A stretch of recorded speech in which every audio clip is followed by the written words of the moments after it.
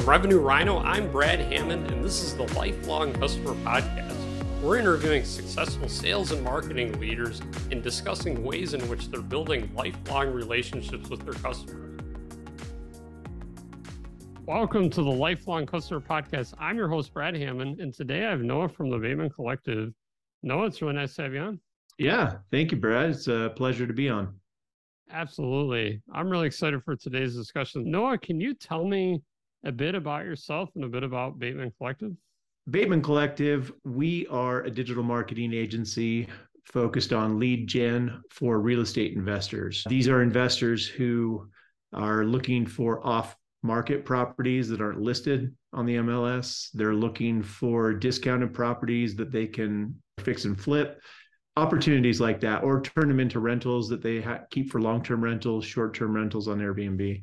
Myself, I've been with the company as my second year, but I've been in digital marketing almost longer than I care to admit. My first e-commerce website was in 1996. And so 2 years before Google, for a frame of reference for everybody. So I've been doing this for a long time, had a number of e-commerce businesses, toured all over the world speaking about e-commerce and digital marketing to business owners and entrepreneurs, and have been on the agency side for about the last 12, 13 years. That's awesome stuff. Let's talk about sales in this space this past year. So what are some recent challenges that maybe you faced and how have you overcome them? And what does that whole landscape of sales look like for you guys? For us, the challenge that we've had was most people are aware that the real estate market, because we work with real estate investors in driving motivated seller leads to them, most people are aware that the real estate market took a pretty heavy shift back in June, July 2022. And what that looked like is interest rates started rising, which now you have houses that are overvaluated, you have interest rates rising. So now affordability is a huge problem because people just can't afford the same house that maybe they could have afforded not too long ago. So that created an issue in the market because part of real estate investing is what's called wholesaling. So you, Brad, let's say you have a property that needs repairs, or it's a hoarder house and it has to be cleaned out and completely fixed up. You can't sell that retail on the MLS with a traditional model. So investors will come in, they'll buy that at a discount because of all of the investment they have to make into the property, give you cash, and then they will go about one of the different exit strategies, fixing and flipping or creating rentals, so on. But there's also something called wholesaling, which is I come in, I get the house for 40 cents on the dollar of what it's valued for, and then I turn around and sell that to somebody who actually does fix and flip or does long-term rentals, things like that. So I'm getting that wholesale fee by finding the property and then selling it at a discount still, but a profit to me, to another investor. Part of the problem there was people got stuck holding inventory. A couple of different scenarios. I had properties that I was under contract on, but then the market shifted and that creates fear in your other buyers. And so it makes it difficult to unload those properties. So people were getting stuck with properties. The value was going down between the time you bought it and the 90 days it took to flip it. And then you had a hard time selling it because buyers now had higher interest rates, and it created a real mess. So the struggle for us was, if people were stuck holding properties, weren't in a good cash position and couldn't offload what they had, there's no need for acquisitions. There's no need to bring more leads in. So we had quite a few clients who were pumping the brakes on their digital campaigns, waiting to see what happened. So there was a big wait and see period. Absolutely. It sounds like that picture has changed a little bit this year. Things are picking back up and all that. Love to hear about that. Yeah, it's true. The Fed has dropped the rate a couple of times and interest rates are in the sixes, which for us, we have an interest rate that's at 2. That's a big difference when you look at a 30-year mortgage at inflated values and you're basically 3 times the interest rate. But it has calmed down and it has gotten better. And so investors with the new year, there's always that traditional new year, new us kind of an attitude. And so we always have an uptick in people starting their digital marketing at the beginning of the year, but the confidence has gone back up. Housing prices have started to level a bit. Interest rates have leveled a little bit. So people understand what the landscape looks like, and they have higher degree of confidence to invest in acquisitions now. Absolutely. So, what does your approach look like to target potential new customers for yourself? Obviously, as a service, you guys are helping with lead generation for these types of investors and clients, but how do you acquire customers yourself? As I like to say, we eat our own dog food. We do run PPC ads, we run Facebook ads geared toward the investor and helping them familiarize us or themselves with our brand. We are part of, there's something that's not necessarily unique, but pretty heavily utilized in real estate, especially with investors, called masterminds, which is a collection of investors who get together.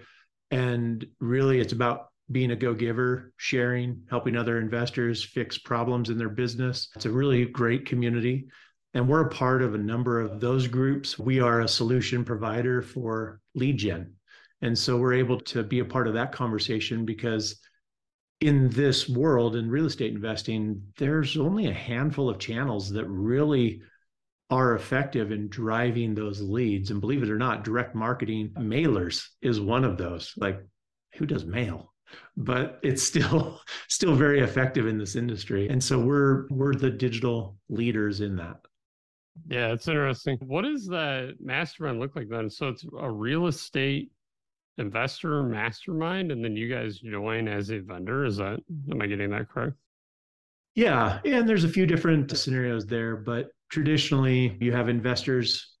Usually they'll only have a couple from each market, but you get a couple hundred investors in a room talking about issues that they're facing, solutions that they've come up with to overcome those. And it's an opportunity to learn from the best of the best and go back to your business and integrate some of those things. And typically these meetings are held quarterly. So as a general rule, you take one nugget away, you work on integrating that over the next quarter, and then you're back at it and just continue to build. But coming from outside industries, it was very bizarre for me to be a part of these because people literally open their books. Here are my sales, here's my revenue, here are my marketing expenses. Here they show everything, and everybody just digests that and then gives feedback on things that they feel could be improved. So it's a very coachable moment for a lot of these business owners, but it's also pretty vulnerable as well. Absolutely, that's interesting. And then I imagine some of them struggle with generating leads. And then maybe is that when you guys help in from an advice standpoint and how you should go about doing it, and then you can help them out and all that stuff. Yeah, in the midst of the mastermind, there are usually breakouts, roundtables.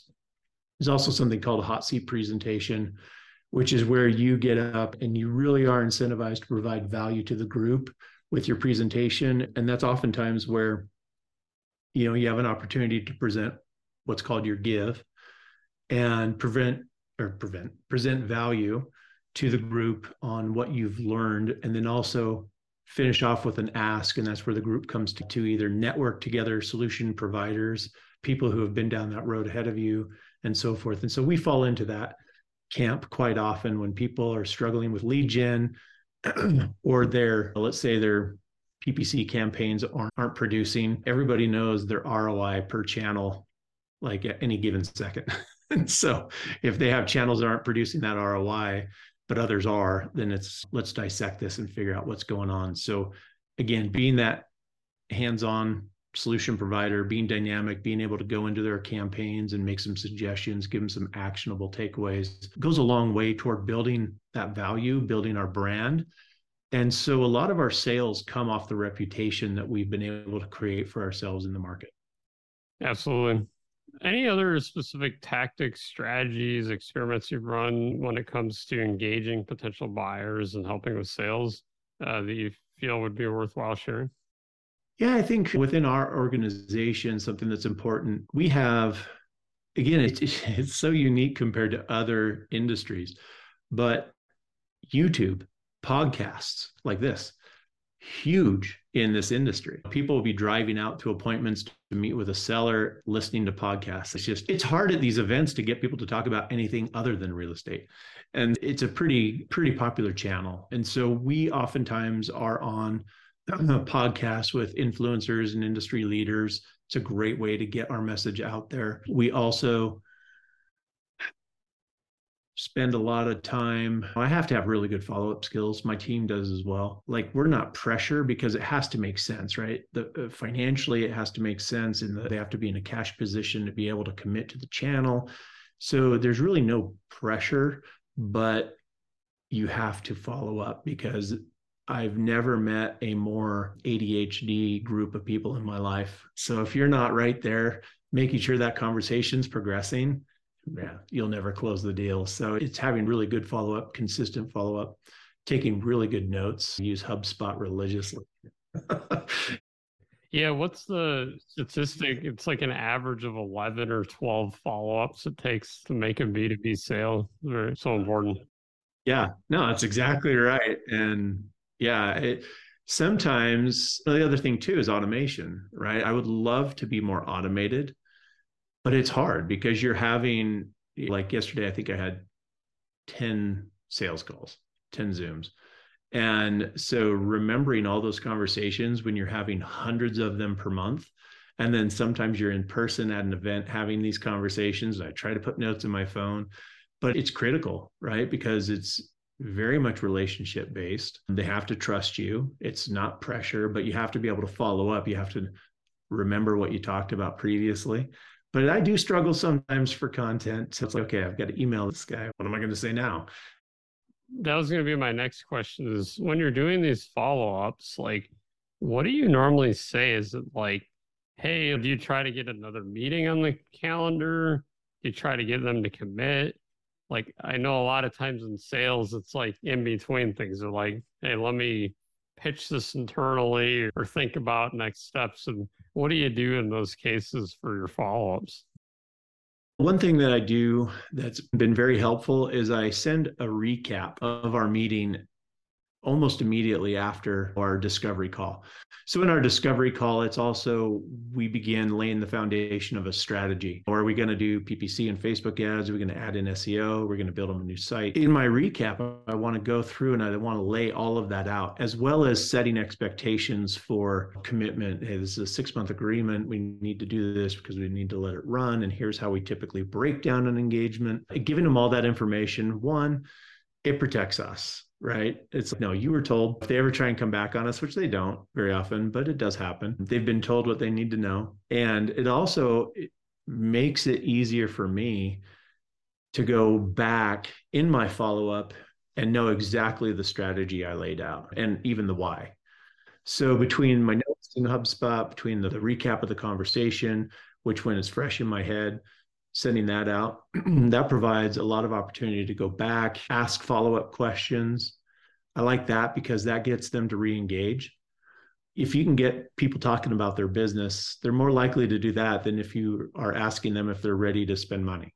So just getting the conversation going and keeping it going is something I try to do. After the holidays, just a simple, hey, happy holidays. Hope this year is fantastic. Just something personal, to just no pressure. It's just something personal, and then throw a question in there. Give them a reason to respond to you and open the dialogue. Absolutely. First, generate awareness that, like, hey, we still exist, we're here. And then give them something to engage with you in a conversation. And then over time, in doing that, eventually they'll be ready to sign and spend money. And it's important to mix it up, but also providing, again, value, right? We pride ourselves on the value that we're able to provide. So if something does change in the market, like my messaging with my follow-ups last July and August was, hey, the shift in the market, we've seen a 30% decrease in cost per lead on Google, and we've seen an increase in close rates with motivated sellers. So providing them that feedback, keeping them up to date on what we're seeing in the marketplace as far as digital channels go, and then asking them, what are you seeing in your business? How are your campaigns going? Things like that. Just, again, trying to re-engage on a level that you know that they're interested in. because they're busy. Absolutely. I think you probably reached out to me a dozen times. Yeah. I just was busy. And it's just one of those things where it's, oh, I've got this email starred, but I just, I think we all get busy. There's people that reach out to me too, and then I'll get busy as well. Any last words of advice as we close out the episode here? I think a lot of times, maybe this is the anti-sales guy here, but I think a lot of times salespeople, we have that old school Wolf of Wall Street type training, always be closing, hitting them hard. And then on the flip side is people buy from those who they like. People who are always hitting me over the head, I avoid. And so sometimes just building a little bit of that personal relationship with people, I'm not afraid to share my idiosyncrasies. I love the smell of skunk. I smell it on the freeway and I turn the fan up. I don't know why. It's just weird. But it's something memorable, right? You're not going to forget that. Nobody listening is going to forget that. So who's this weird guy who likes the smell of skunk? But you just build personal relationships with people. Of course, everybody's sales cycle is different, but in my case, it's a longer sales cycle typically, and our retention is typically a much longer client retention. And so having that relationship with them, I know I'm going to see them every couple of months, is critical. And don't be afraid to show some vulnerability, not always be closing, but being a human. Absolutely. I love it. Thanks so much, Noah, for joining the podcast today. Great insights and wisdom here. Yeah, thank you, Brad. Appreciate you having me. Absolutely.